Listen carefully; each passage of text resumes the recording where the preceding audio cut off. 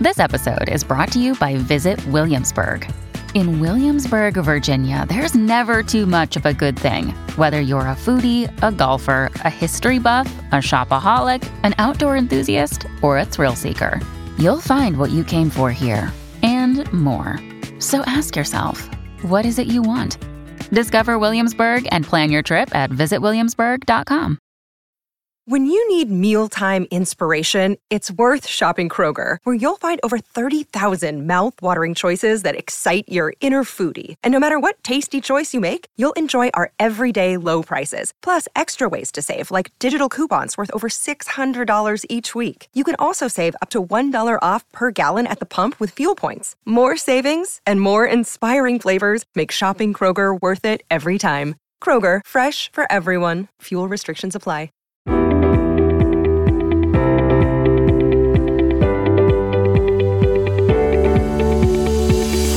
Hello, everyone. Today's episode will be a bit different. I am not talking with a medical expert, but with someone from my community who reached out willing to speak about her life, advocating for her son with autism.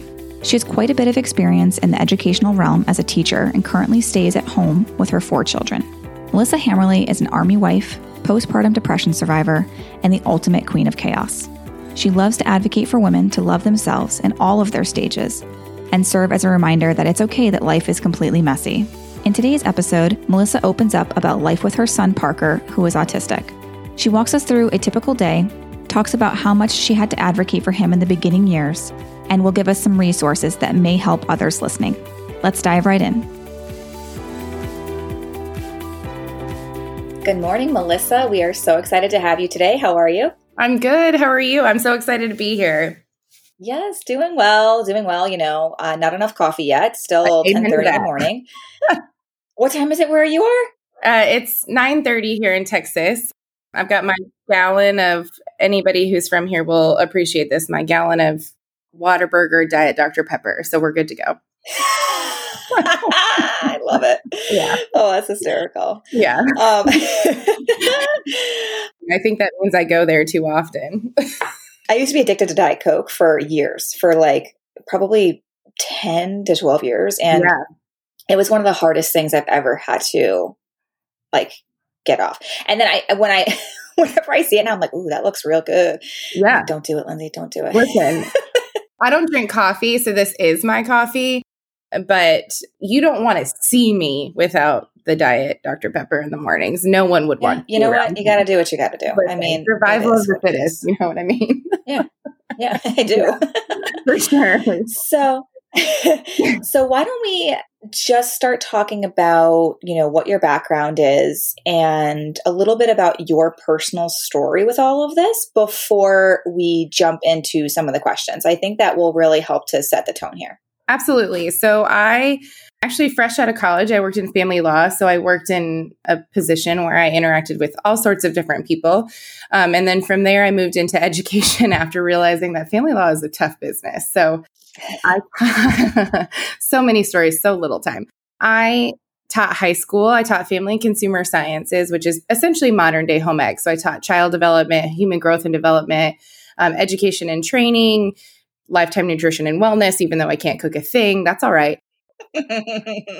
So basically modern day home ec. And, you know, if I had to go back into the classroom 100%, I would spend it with our high school students because we don't give those kids enough credit. And they really are an incredible set of humans if you let them be.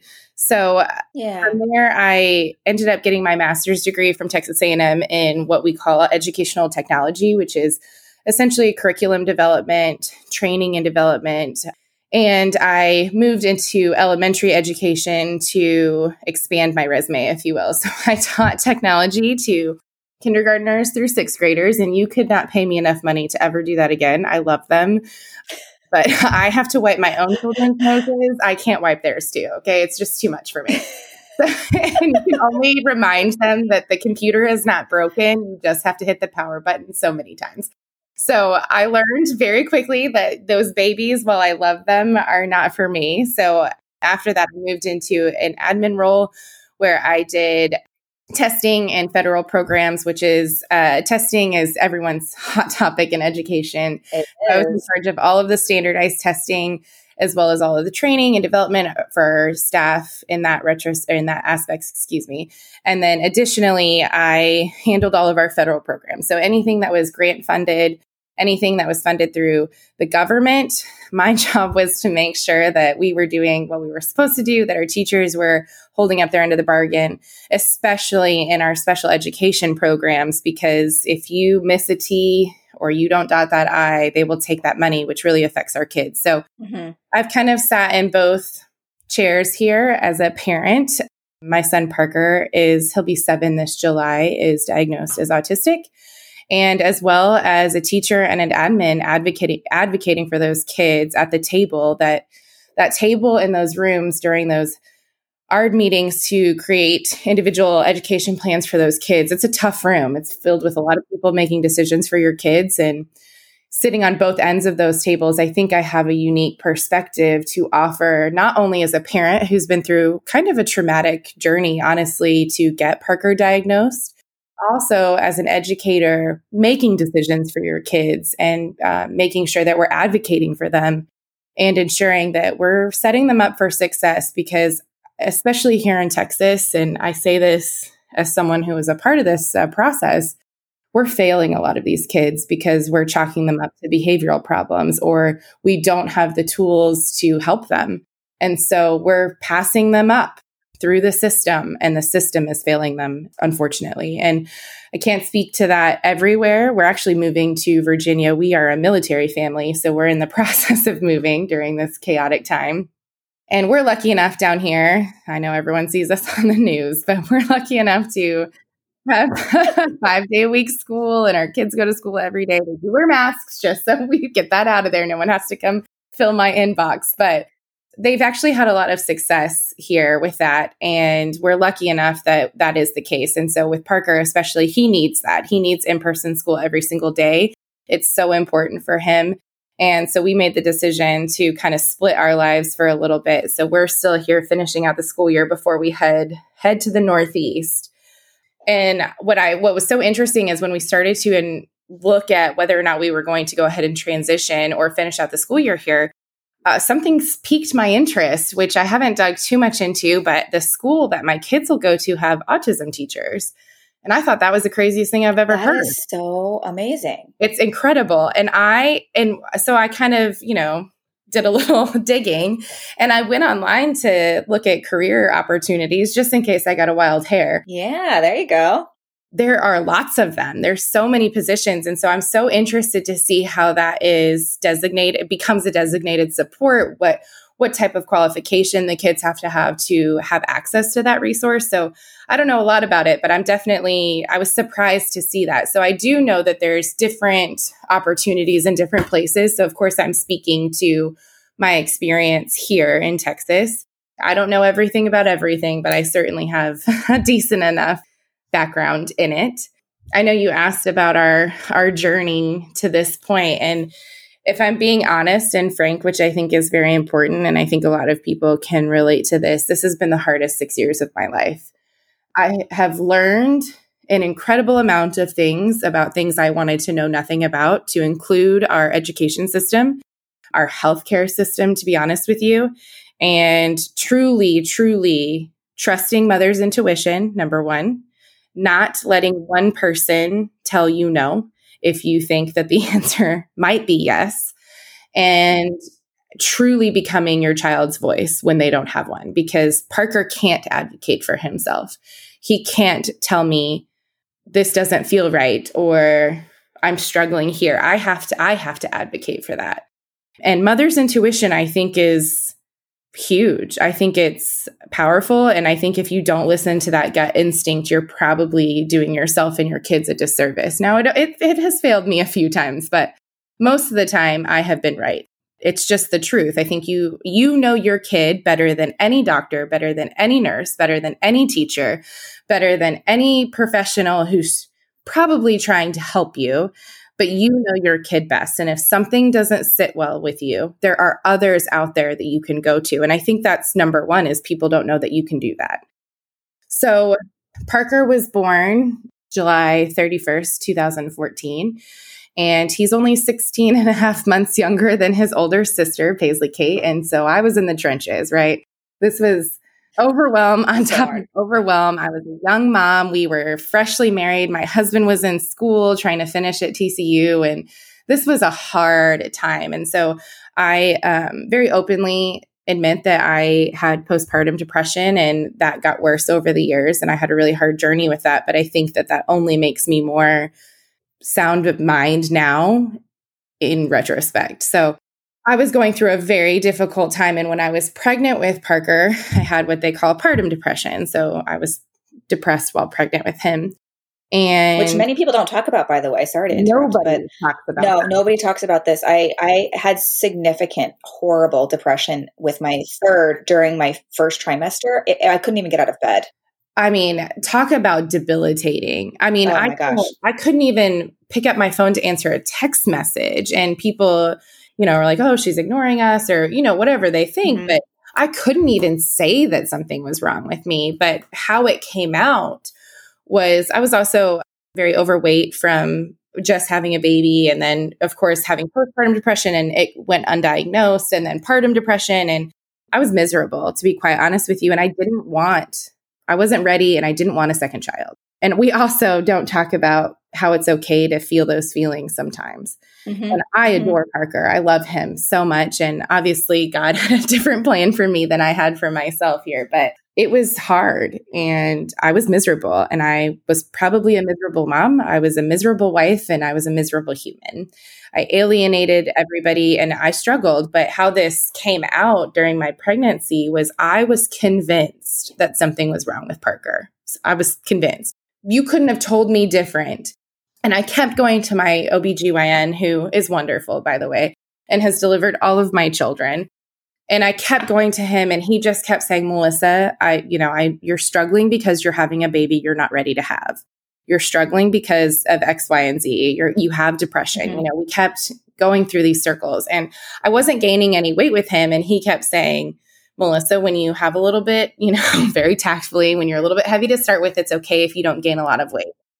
And I was just convinced something was wrong. And I finally convinced him to do another ultrasound, and he was growing and everything was okay. And something didn't sit well with me. And I really, really think that they thought I was crazy. I think my sweet husband, Matt, who I love and has been the most patient human being the last 6 years, I really think that he started to think that I was losing my mind. It was a hard time. I was angry. I was, all of these things. And I refused help, right? So Parker's born, and we have this super easy delivery. I kind of have this feeling afterwards, oh, that was so great. I could do that 700 more times wrong. And it was very anticlimactic. It was so easy. And he came out a little blue, but he pinked right up and everything was fine. And the first few weeks, I just kept thinking something just doesn't sit right. And I know people will equate a lot of that to me and my behavior and my depression, honestly, because it was untreated. And when Parker, I was about to go back to, I was actually my first day back at work post maternity leave. I got a phone call. So he was at this point 13 weeks old. Mm-hmm. I got a phone call, or I got home, from work, and we had a nanny.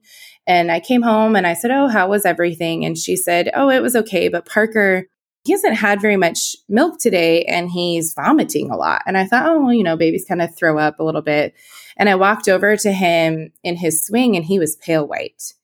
And I looked at him and immediately knew something was wrong.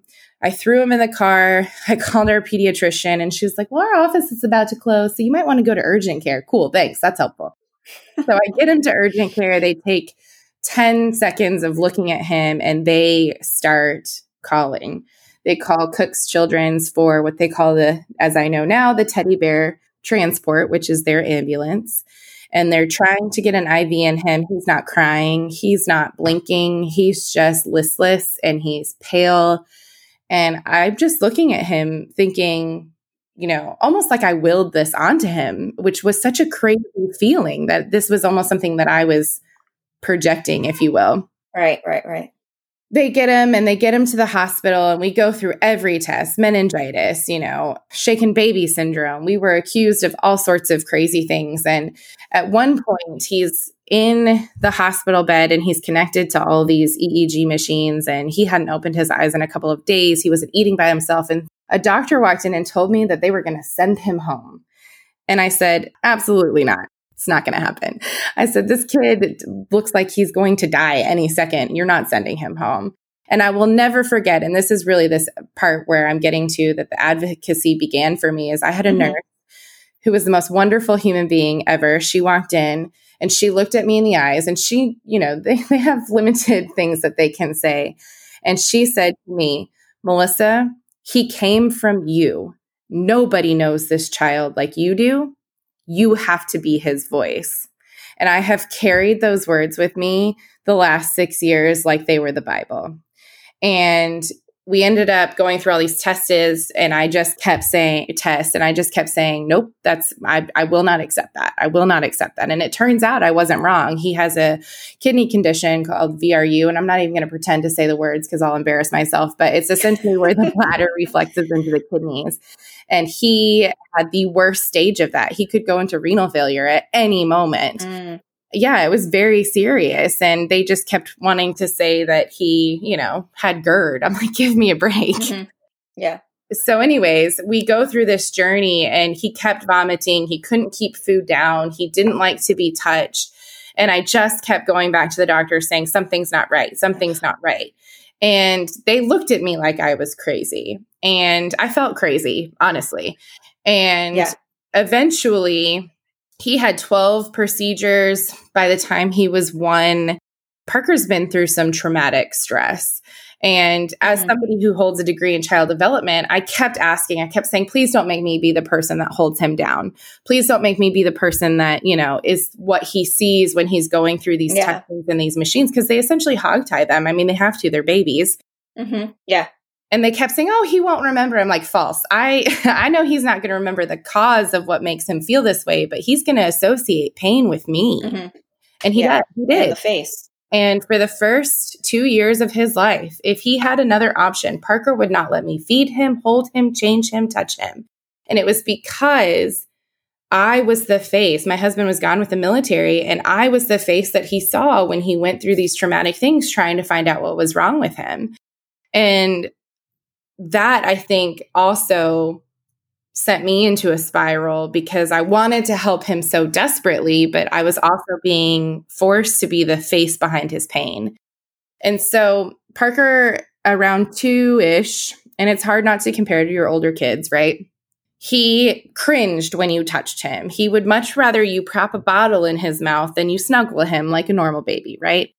He wasn't talking. He was making these weird grunting noises. You could speak right in his ears, and he wouldn't even look either direction for the sound. I mean, just strange things. And I kept thinking, okay, well, Kate's a girl. I can't compare to that. But my degree tells me that something's not right here. And that's really where this, advocation starts to begin. And I called our pediatrician, and I kind of said, well, I don't think he's autistic, or I know he's not autistic. And our pediatrician said, I never said he's not autistic. I said, we're just not ready to go there yet. And I think that was really important, as we also had a pediatrician who was helping us advocate for Parker. And by the way, if you don't like your doctor, you have every right to change them. Oh, yeah. If your doctor doesn't feel good to you, change your doctor. And that's what we ended up doing. Our pediatrician originally wasn't helping us. So I found a different one. But we go through this really traumatic experience of trying to figure out what's going on with him. And he isn't talking. It appears that he's deaf. And so we go through the process to find out if he's deaf. And it's just test after test after test after head beating after head beating after head beating to come up with very minimal answers. And I felt so defeated because something wasn't right. Yeah. And our health system wants to check boxes often. And I have tremendous respect for our doctors and our nurses, but some kids don't fit into the box. And we have to think outside of the box to make sure that we're not failing them. And Parker is that kid that just, even now his therapist call him consistently inconsistent. What he will do one day, he will not do the next. He just didn't fit into this tidy little checklist box. And so by the time he was 3, we started early childhood intervention, which is ECI, which everybody has access to. If you don't know that there you go. And it takes a while because those are state funded services and they are overloaded, overworked, and underfunded. And they have a very high turnover rate for those very reasons. So getting Parker service through ECI took a little bit. But once we started getting him service, we started speech. We started something called IMH, which is infant mental health, to work on our bond because Parker, I joked all the time that I felt like he hated me. And he didn't hate me. He just associated pain with me. So we go through ECI, we get him these services to start helping. And even through these services, I just kept saying, I don't think it's just a speech problem. I don't think it's just that he's got a little bit of PTSD here. Again, I was made to feel crazy. And so after ECI, you get referred to the school system. And the school system gets to decide if they're going to service your kiddos or not. And there's a lot to be said about that. Their diagnostic skills are interesting at best, but they're making decisions based off of educational decisions only. How will this affect them in the classroom? They are not making decisions off of anything else, just to be perfectly clear. And educationally, what they decided is that it wouldn't affect Parker enough to service him through the school district, which left us through private care only. And that, that's an expensive money. And at the time, our insurance, it was $75 to see an occupational therapist every single time. And they wanted to see him 3 times a week.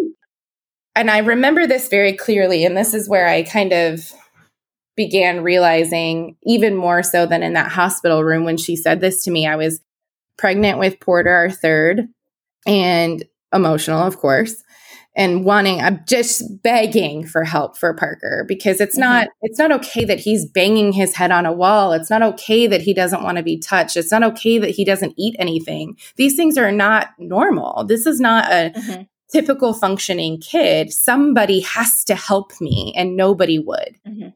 And I remember sitting in the room with all of these people through the school district. And it was a school district I worked for, by the way, which felt even more frustrating. She looked at me and she said, and I quote, "There is something wrong with your son, but we cannot help him here." And those words, first of all, made me want to vomit. And second of all, cut me so harsh to my soul that I determined in that room that nobody would not help me ever again. And I was on a rampage. Someone was going to help Parker because I couldn't do it alone. And I walked out of that room and I was not the same person. And I couldn't help but mourn, not just for Parker, but for every kid like Parker who doesn't have a parent who knows not to take that answer. And I just couldn't shake the feeling that there were all these kids out there not being helped and their parents feeling so defeated by that I had to do something. And by doing something for Parker, that eventually I would learn enough to teach other people how to do it too. And so Parker continued to get serviced through private care. And eventually, most kids with autism, you detect it usually between 18 months and 2 years, but most kids aren't officially diagnosed until 3, usually confirm that diagnosis when they're a little bit older, like 5 or 6. About a year and a half ago, we took Parker to one of the best developmental pediatricians in the area. And he spent 5 minutes with Parker. And keep in mind, I'm advocating this whole time for a diagnosis for Parker because I believe he's autistic. He has all these red flags. He has all these markers.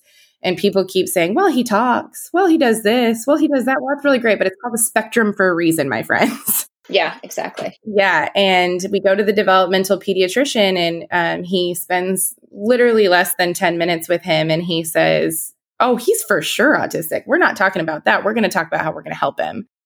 Isn't that so frustrating? I mean, I can't imagine the amount of frustration, first of all. Yeah. And I cried and I uncontrollable tears. And he said, "You will never not have help for Parker again." And, this at this point has been 5 years of begging for people to help me or us, I guess, I mean, Matt was there too. Yeah. I just felt so relieved and I felt validated. I'd been called a lot of things. I had CPS called on me because I was accused of having Munchausen by proxy. I'm not even kidding. Yeah. And that happens a lot. It wasn't that I was crazy. It was that I knew something was wrong. I knew he needed help. And that's where I really think that mother's intuition is so important, is that I didn't give up. And I thought to myself, I remember the first time CPS was called and I remember thinking to myself, you would rather take my son away from me while I am fighting for him. If that's wrong, then arrest me today because I will not stop. Yeah. If it is wrong to dig deep and keep asking the questions and keep saying, nope, I think that that's not correct. And I'm not talking, we went to 10 different doctors here. We went to 2. Yeah. This was people in the school district being personally offended that I questioned them. And that's part of the problem is we've given power to people who they get to make objective decisions and box check, and it's about funding and it's about money. And Parker didn't fit that box. And so, well, if we can service this kid or another kid, we're not going to service Parker. This kid's worse. This kid needs us more. And that's the fundamental problem with our education system right now. We're deciding who needs what more. And Parker just was always on that cusp. And since then, Parker is getting serviced in school. He does qualify for special education, but that, you feel bad being validated by that. That's kind of how we've come here to this point with him. But it was a hard journey and it took a lot of advocating. Yeah. I mean, well, first of all, Parker is extremely lucky to have you. And I have a question now for you. Yeah. If you could go back, would you have changed any, like looking back now and seeing how everything played out, would you have changed anything? Like, would you have, went to a different pediatrician earlier? Like, what would you say to a mom that's in the midst of like what you were going through when Parker was, say, 3 years old? Like, what would you have, expedited? Yeah, I would tell her that's a hard question, but I would have started advocating for him earlier and not just accepting the system as so. What I have learned is it's like this closet set of resources that until you take the hammer and start knocking down the walls, you don't know that it's there. You have to go look for the door. Nobody's opening it for you.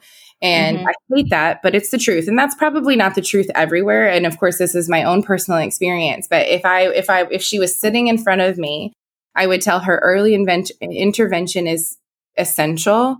Even if the early intervention through, services like ECI, even if it's not great, it's better than nothing.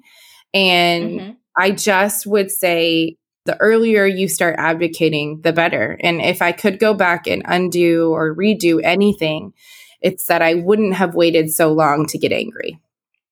Yeah. Yeah. Now, would you have been able to find this? How did you find this developmental pediatrician? Did you like word of mouth or just with your own research or? Well, there's, 700 Facebook groups and I found I found a local autism mom group to me. But originally we were sent to a psychologist to have Parker diagnosed, and the school didn't like that. She was nice, but I think that there's something more powerful to a developmental pediatrician, but they have long waiting lists. There's lots of kids who need to see developmental pediatricians, and that specialty is very understaffed, if you will. So I went to our local mom's group and I started researching. Google is powerful if you use it in the right way. And I, luckily enough, found some moms just through basic conversation and, oh yeah, my kid's autistic. Oh, great. And through that Facebook group, I found our developmental pediatrician, and this is what he does. He only diagnoses kids on the spectrum because he thinks it's so underserviced. But you can also call your believe it or not, your insurance company and ask them. Okay. Even if it's an out of service provider, they have a list. The problem is a lot of insurances use the same ones, if that makes sense. So we were lucky enough that our developmental pediatrician did take our insurance, but had he not, I would have paid whatever I needed to pay to have Parker properly diagnosed. And when I went in there, I'm like, hey, if he's not autistic, he's not autistic, but tell me what he is. Besides kid. Give me an answer. Give me an answer so that we can help him. And that's truthfully where we found him. Yeah. So what are the earliest, I know you said to try to seek early intervention. Is the first step, obviously, going to your pediatrician, talking to them. If you're not satisfied with that, maybe even finding a different pediatrician, getting a second opinion. And then you mentioned, was it ECI? Yes. Is that going to be like the next step? Yep. So your pediatrician will refer you to ECI, and really your pediatrician has, and forgive me, I don't know what the piece of paper is called, but they have a developmental milestone checker that essentially, if you answer these questions one way or another, puts a red flag up for autism. And Parker just wasn't continuously meeting enough of those check marks, where our pediatrician was I think he was careful. He didn't want to jump the gun. Parker was doing certain things, but not others.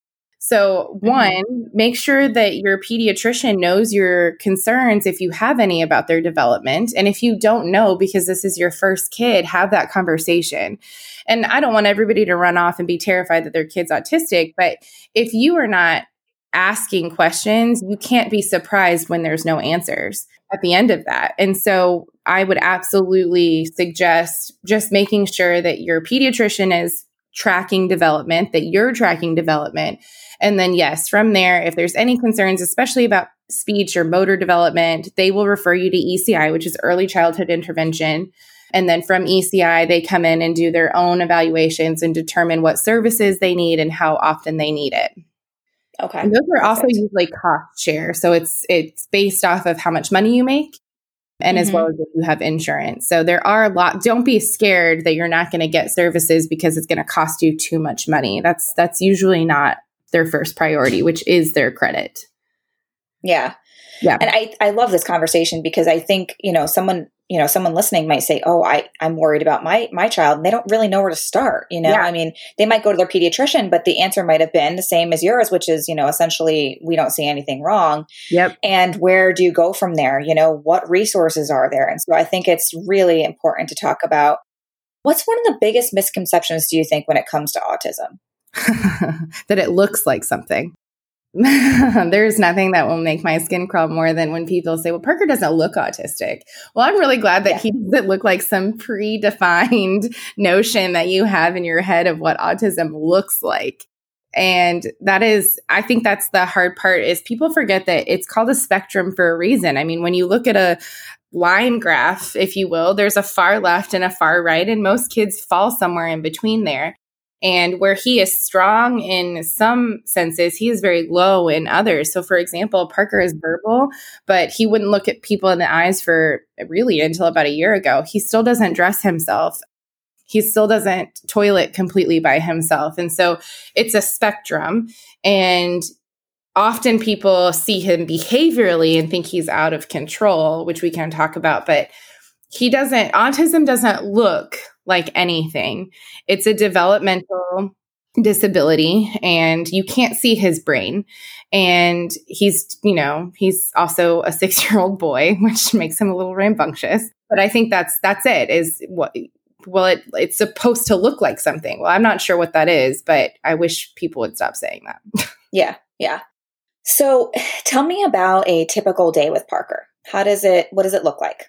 Sure. So he wakes up. Parker is medicated now.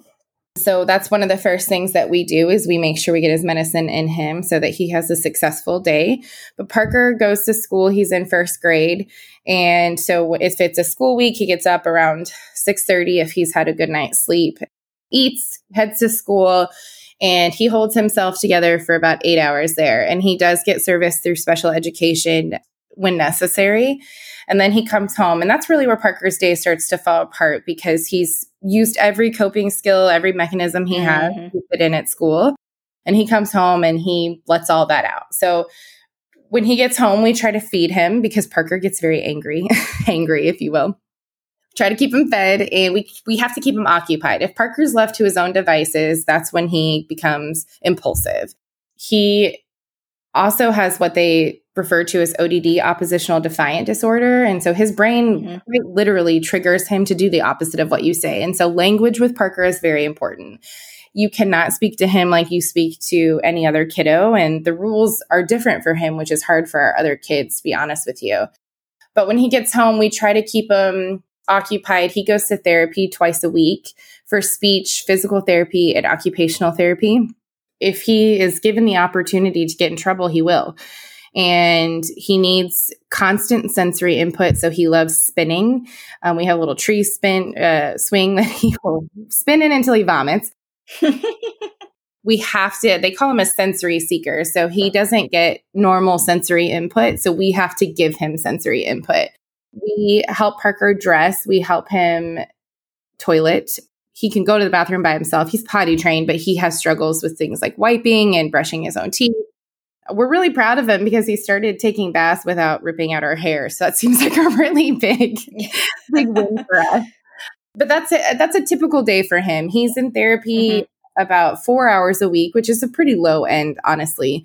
But we just have to keep him occupied. And then he does take medicine in the evening. He eats, and then he goes to bed usually about 7:30. But that afternoon witching hour for him is really hard, typically where we see him become the most violent. And his psychiatrist will tell you he really can't control himself. Yeah.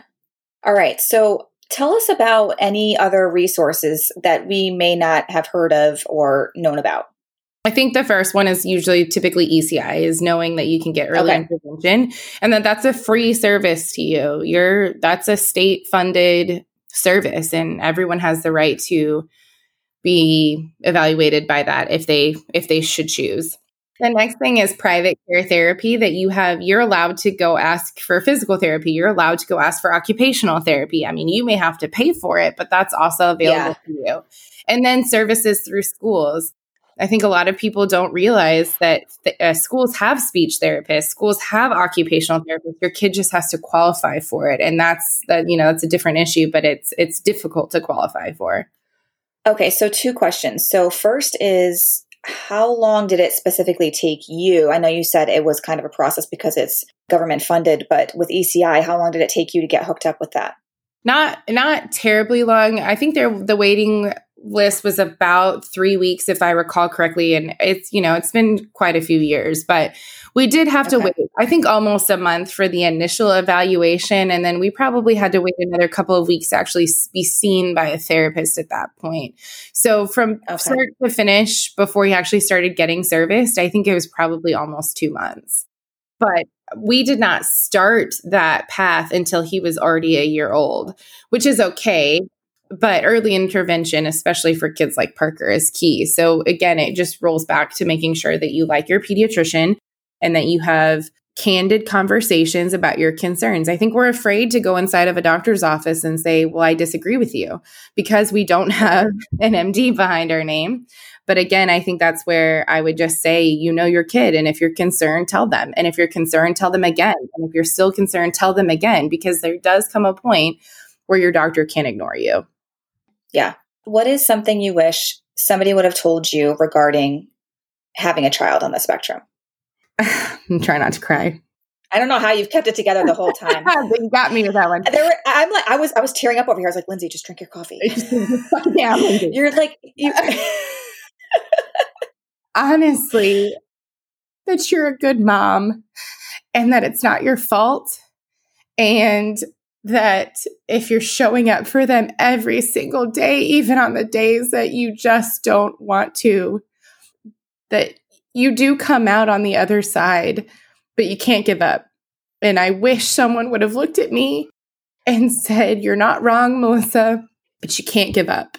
Even when you're getting your hair whipped out and you're getting told that they hate you and that, you're getting your ass kicked by your own kid. that you're a good mom and that you love them and that they love you. And if someone had looked me in the eyes and told me I wasn't crazy, I think it would have saved us a lot of pain. Yeah. Yeah. I mean, what a story. I was tearing, when I teared up the first time was when you told me you were in the hospital when he was 12 weeks and the nurse and what she said. Yep. And then how I feel like these things don't just happen. They happen specifically for a reason. Like those words echoing throughout his entire early childhood. I mean, it was powerful. Yeah, it is. It's very powerful. He said it in the time, when you come into a hospital, and he's had a 3rd-degree burn. He's broken his clavicle because he's a sensory seeker. He's looking for those sensory inputs. So he's had a lot of accidents. Mm-hmm. There is a fear of going to the hospital that someone's going to say, like, you guys come here quite a bit. What's going on? Oh, yeah, for sure. Especially because he was an infant. And that's why the diagnosis was so important to me, because I wanted there to be a reason that he did these things so that people would stop questioning us as parents. People would stop putting the blame on us. I didn't take this, he touched his hand to my hair straightener because he wanted to see if it was really hot. He was jumping from chair to chair trying to fly, and he broke his collarbone. And the fear that I have and the anxiety I have that when something happens to Parker that I have to go to the hospital is unreal, especially having experience now with CPS. But I remember when Parker was hospitalized when he was an infant, and my sweet husband, who was so naive, people kept coming in and out of that room and they were asking a lot of questions, Lindsay. And I knew what they were asking and I knew who they were. And I remember they left the room and Matt said, gosh, those were kind of strange questions, don't you think? And I said, Matt, they think we did this to him. They think that he's in that bed because we did something to him, like shaken baby syndrome, or that our nanny had. And I couldn't shake the feeling of failure. Right. I had failed him. I didn't want to be pregnant. I said something was wrong with him, and now he's lying in this bed and everything that I thought was coming true, and that now they're going to take him from me, or he's not leaving because he dies here. Right. Right. It was very intense, and it affected our marriage. It affected our other kids, but I will never forget, even with those types of people coming in and out of the room, and she still came in. She didn't have to say that to me. She just looked at me straight in the eyes and told me that no one will ever know him like I do. And she wasn't wrong. Yeah. It's powerful. It's amazing. Yeah. It is. And if I could go find her at Cook's and give her a hug. Oh my gosh. That would mean so much I would to her. say to her now versus then. Right. Yeah, it's amazing. I feel like, I think some of us always have this one person that we can even say, like, hey, listen, like, this person changed my life with something they said. And just to kind of keep that in mind when you see somebody else struggling or know somebody struggling, and what can I say to this person that will really resonate with them and that they can carry with them, like, through this difficult time, Yeah. And you never want to be invasive to somebody's life, but if you have a gut feeling to say something, do it. Because if she hadn't have said that to me, who knows what the course of Parker's life would have looked like. In that moment too, where, CPS was called, first of all, I mean, it's such a difficult thing to navigate. I mean, I don't work with pediatrics. I work in an adult ER, but of course these people, they're only trying to do what they think is best. Right. And so, 10 times out of 10, I would say, call if you're unsure, but gosh, to be on the other side of that and to know that, like, all you're doing is advocating for your child. Like, I can't even imagine what that's like. I understood when we were in the hospital, okay, he's got a burn. That makes sense to me. He's broken his collarbone. That makes sense to me. He looks like he's not awake. That makes sense to me. But I struggled for a very long time because CPS was called after Parker's initial ARD decision, or the ARD meeting is what they hold to have an individual education plan for him in pre-K, which is where we were advocating for him for kindergarten. And someone in that room used words that I used as a cry for help against me to call CPS and to accuse me of having Munchausen by proxy and to accuse me of insurance fraud, that he was being serviced by his private care providers for no reason. And it hurt because these are the people that I'm supposed to trust with my child. Right. These are the people that I consider my colleagues. These are the people that are supposed to help. And of course, I think back to the times that I've had to call CPS as a teacher or as an administrator. And, if you don't know, you call because you don't know. But right. That's exactly it. Yeah. But I just felt so betrayed, of course, because I was just trying to help Parker. So that was a really hard thing for me. Now, of course, nothing was found and everything is okay, but I carried with that with me for a really long time. Yeah. Yeah. It's a risk, but again, if advocating for him is wrong, then lock me up in jail. I'll advocate from there. Yeah. I've got a really loud voice.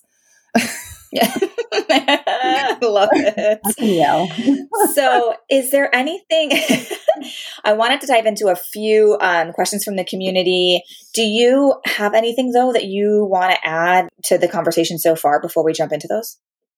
I just want to say, I know how isolating this journey can be. And if you've met one autistic kid, you've met one autistic kid. So don't compare apples to apples because there is no comparison. But you are not alone. This journey, you are going to get uninvited.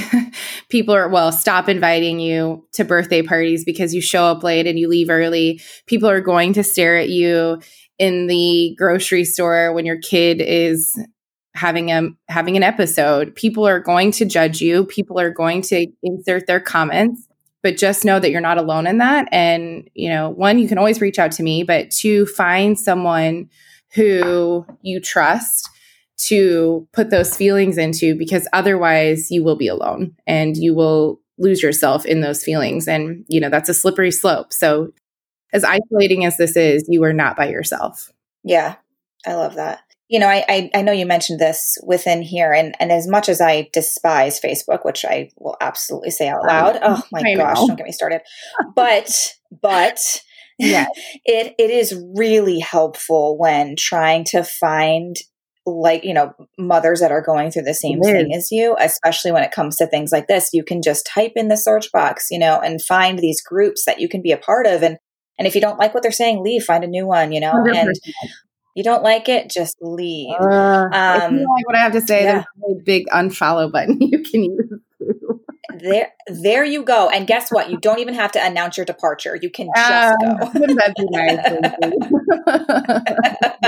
nice? Oh, man.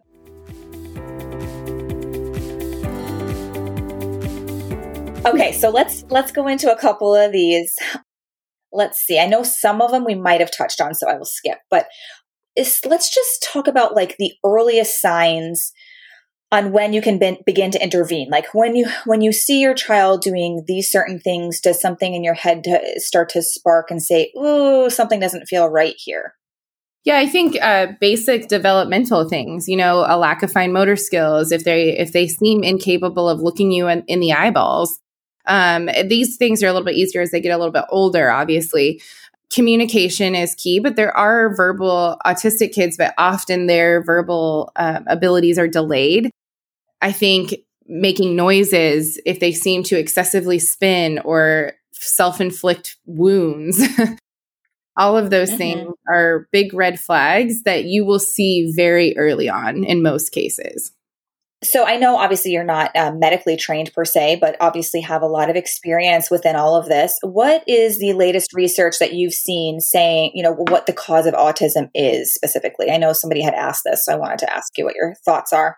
Yeah, I do get the vaccine question in my inbox on Instagram quite frequently. I bet you do. I do. I do not believe, and most medical professionals as well as scientists have been able to debunk to this point any link of vaccinations to autism. It appears to be very genetically based, whether that happens in utero or there's maybe some environmental factors, but I do not believe for a second vaccines cause Parker's autism. And in fact, if you have a male child with autism, you are, I believe, 4 times more likely to have subsequent sons with autism, and neither Porter or Preston are autistic. And I vaccinated both of them, just to be very clear. So I do not believe that autism is linked to vaccinations. And so far, science and data support that. They do believe it's a genetic mutation. It's a developmental disability. And so where that happens and how that happens, they're not quite sure yet. But as they continue to do this research, it links more and more back to that. Excellent. How can we be sensitive and supportive to family members or, friends who have a child who is autistic or, significant ADHD or things like that? How can we, be sensitive and supportive to you? I think the most loving question you can ask me is, how can I communicate with Parker that is helpful? Parker doesn't speak, he speaks like a 35-year-old scientist. Okay. He loves to be I love that. Yeah, he's very matter of fact, very black and white. There's no gray with that child, but you cannot treat him like you would treat a typical 6-year-old child because 1, he's too intelligent. You can't trick him. And 2, that's how his brain works. His brain is very literal. And if it doesn't make sense to him, he doesn't care. But what happens a lot is when he gets frustrated, he loses his ability to speak. And so he acts out in violence because he can't control the environment, but he can control how he reacts to it. And so that's why we see a lot of violence in autistic kids is they lose control because they're trying to control something. The best thing that you can do is ask how to communicate and I'm not expecting the world to change themselves for Parker. I do have to teach Parker how to assimilate into the world, but simple communication of, hey, we know we're having a birthday party. Would it be better if we had a separate table for Parker? Or how can we include Parker? How can we make it so that he can participate as opposed to just assuming that he can't participate at all? Yeah. And like you said, every child is different, right? Like you said, it's a spectrum. And so, the way that you interact with one child that has autism is certainly not going to be the way you interact with another. Yeah, he is completely different than the next autistic kid. And so I think the most loving thing you can do is we love Parker. We want him to be included. How can we do that? That's reasonable. Yeah. Yeah. So I know you mentioned that you do medicate him. So how do you know when it may be time to medicate? Just speaking from your personal experience, like how did you know it was time? Yeah, I'm not a doctor, obviously, or a nurse. I love them. I've been around a lot of them. I feel like I've paid to have a wing in a hospital at this point, but yeah.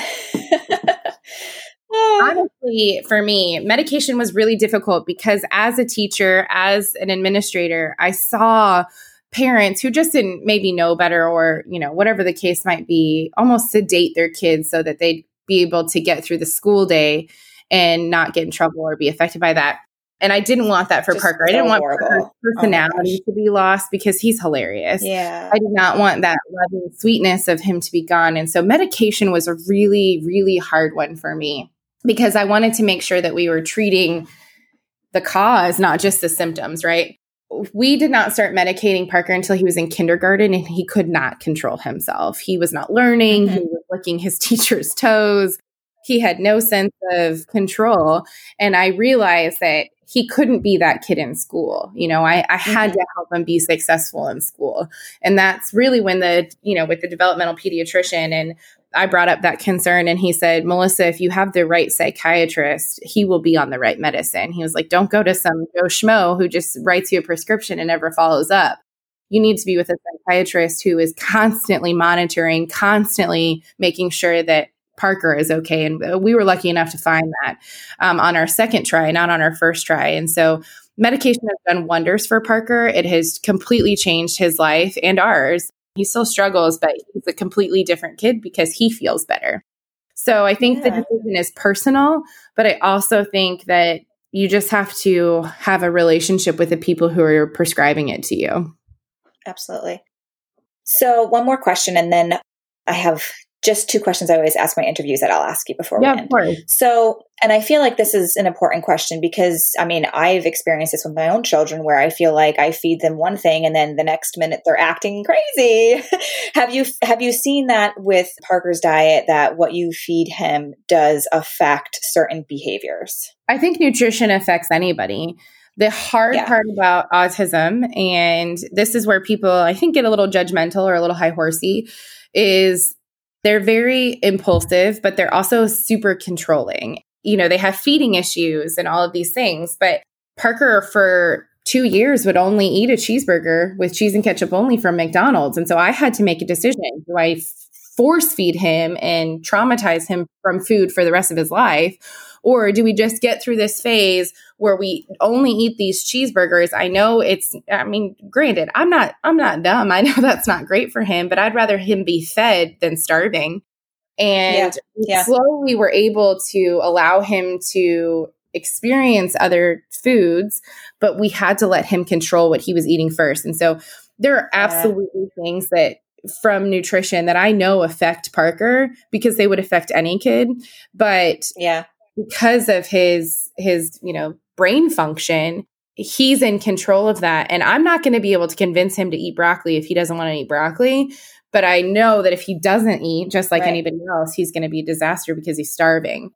So I do think that nutrition plays a huge part. And as he has gotten older, that part has actually become much easier for us to get him to eat different foods and a more balanced, nutritious lifestyle.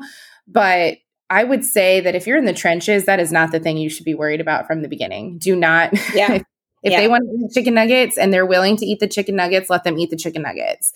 Because that's your battle. And you don't want to create a traumatic experience. We have learned through feeding therapy how traumatic food association can be. They will come around to it. It may not be 10 different variety of things, but he'll eat fruits and vegetables now. But if I had fought that fight over the cheeseburger, then I don't think that would be the case, And so autistic kids are also very repetitive in their behavior and they control what they can control. So he can control that he wants a cheeseburger. So he's going to control that. Right. But now we're able to, we can negotiate a little bit more with him now, which is nice. But I do agree that nutrition affects everything. But I would say that is not your biggest concern in the grand scheme of things. Yeah. Yeah. Okay. So let's end with, we could go on with more questions, but it's a large, vast topic, which is difficult, but I appreciate you hitting the highlights with me. Yeah, no. And I think that it's so helpful for those that are, even entering this realm or in the midst of it and just knowing your experience and even being able to reach out to you if they have questions, that sort of thing. I think it's going to be so great. So thank you so much for that.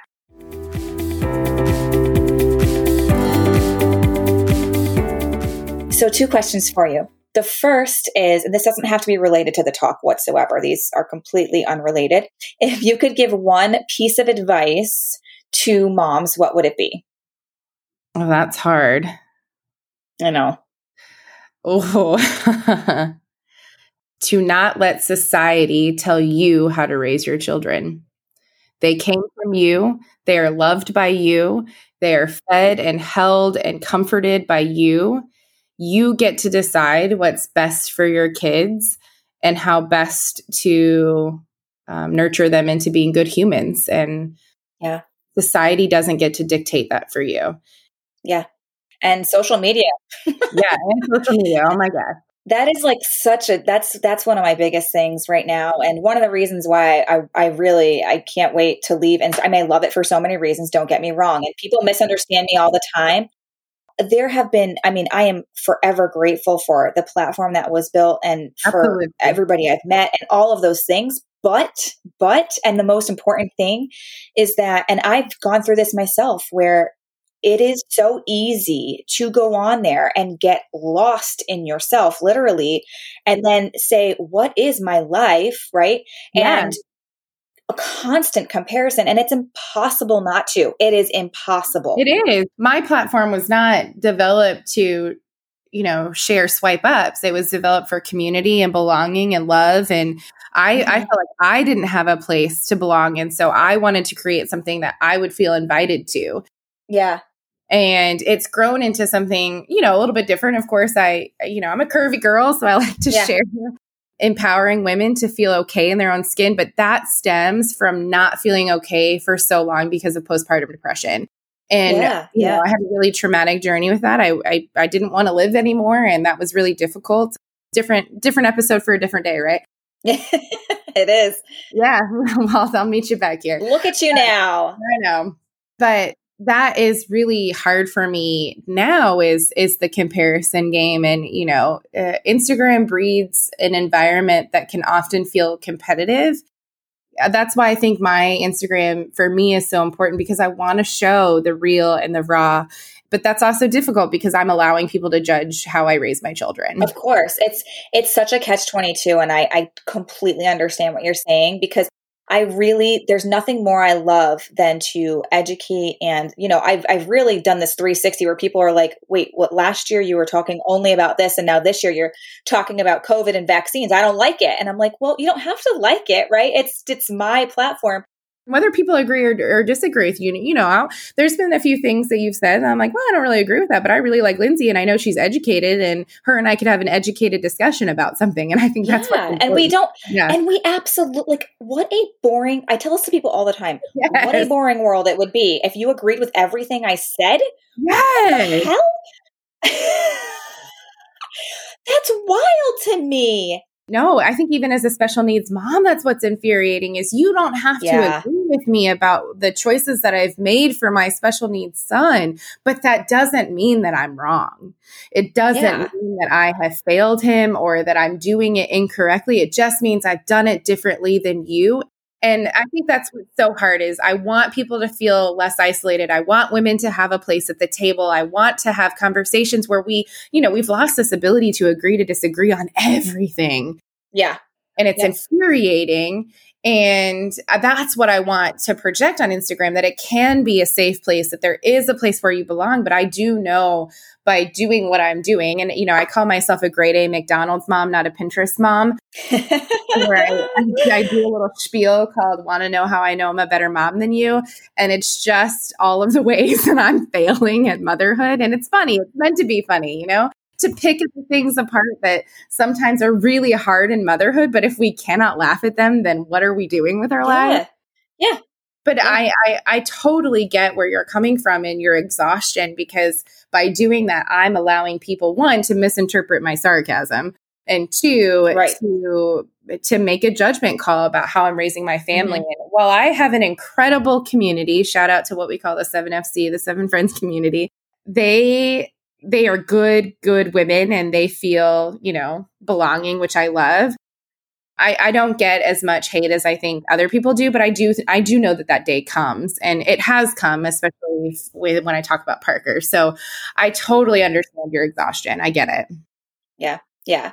Okay. Last question is, if you could make any meal for your family that that everybody would eat, that's quick and easy, what would it be? And it doesn't even have to be something you make. It could be McDonald's.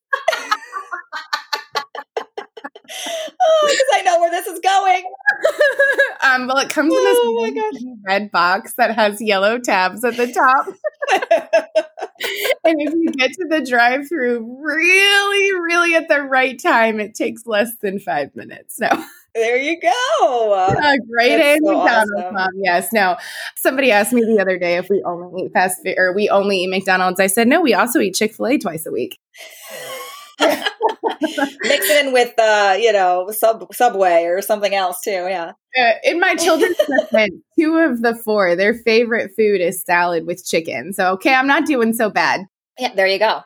And I am a terrible cook. My parents both ran restaurants. They are so ashamed of me. They say that I don't like flavor. I have failed them 100%. But I make a mean spaghetti, and my kids will eat that until their faces turn blue. So if I'm making something, which I don't do often, I think my stove feels neglected by me. But it's 100% going to be spaghetti, and I know every single one of them is just going to suck it down, and then I'm going to throw them in the bathtub afterwards.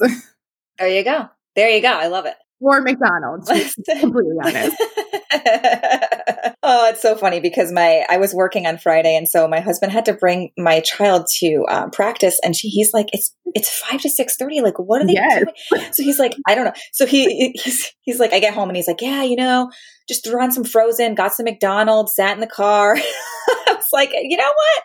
Like, it's great. And so my kids, when I got home, they were like beyond excited about these toys they got. Of course they were. You are chipping their childhood if you're not, getting these toys for them. Listen, except I've created this pattern where my kids get angry when they get the same toy 2 times in a Yeah. Sorry guys, we eat her too often. I apologize. Yeah. No, I wish, honestly, cooking is not my thing. And we live such a busy life, especially, I didn't mention this, but I'm an Army wife. And so my husband's gone a lot. And between therapy and my daughter is an all-star cheerleader, help us all, supporter, and having I guess he's not an infant now, a 1-year-old, I juggle a lot by myself. And I think that there's no shame in driving through the drive-through and admitting defeat when you have to. So, absolutely. Yeah.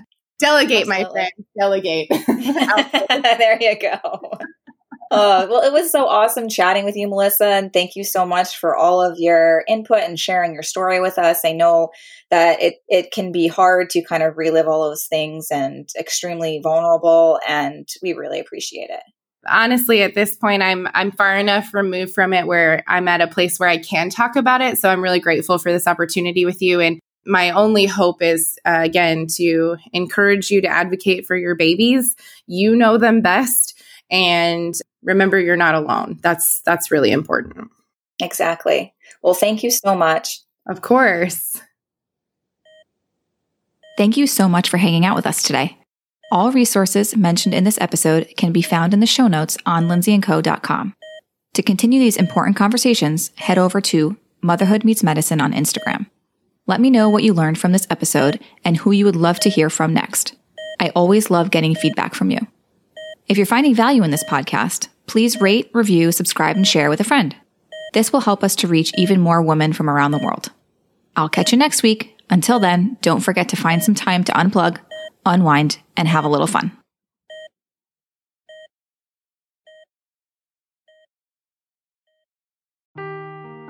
Seeking the truth never gets old. Introducing June's Journey, the free-to-play mobile game that will immerse you in a thrilling murder mystery. Join June Parker as she uncovers hidden objects and clues to solve her sister's death in a beautifully illustrated world set in the Roaring '20s.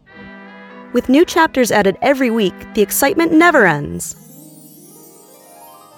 Download June's Journey now on your Android or iOS device, or play on PC through Facebook Games.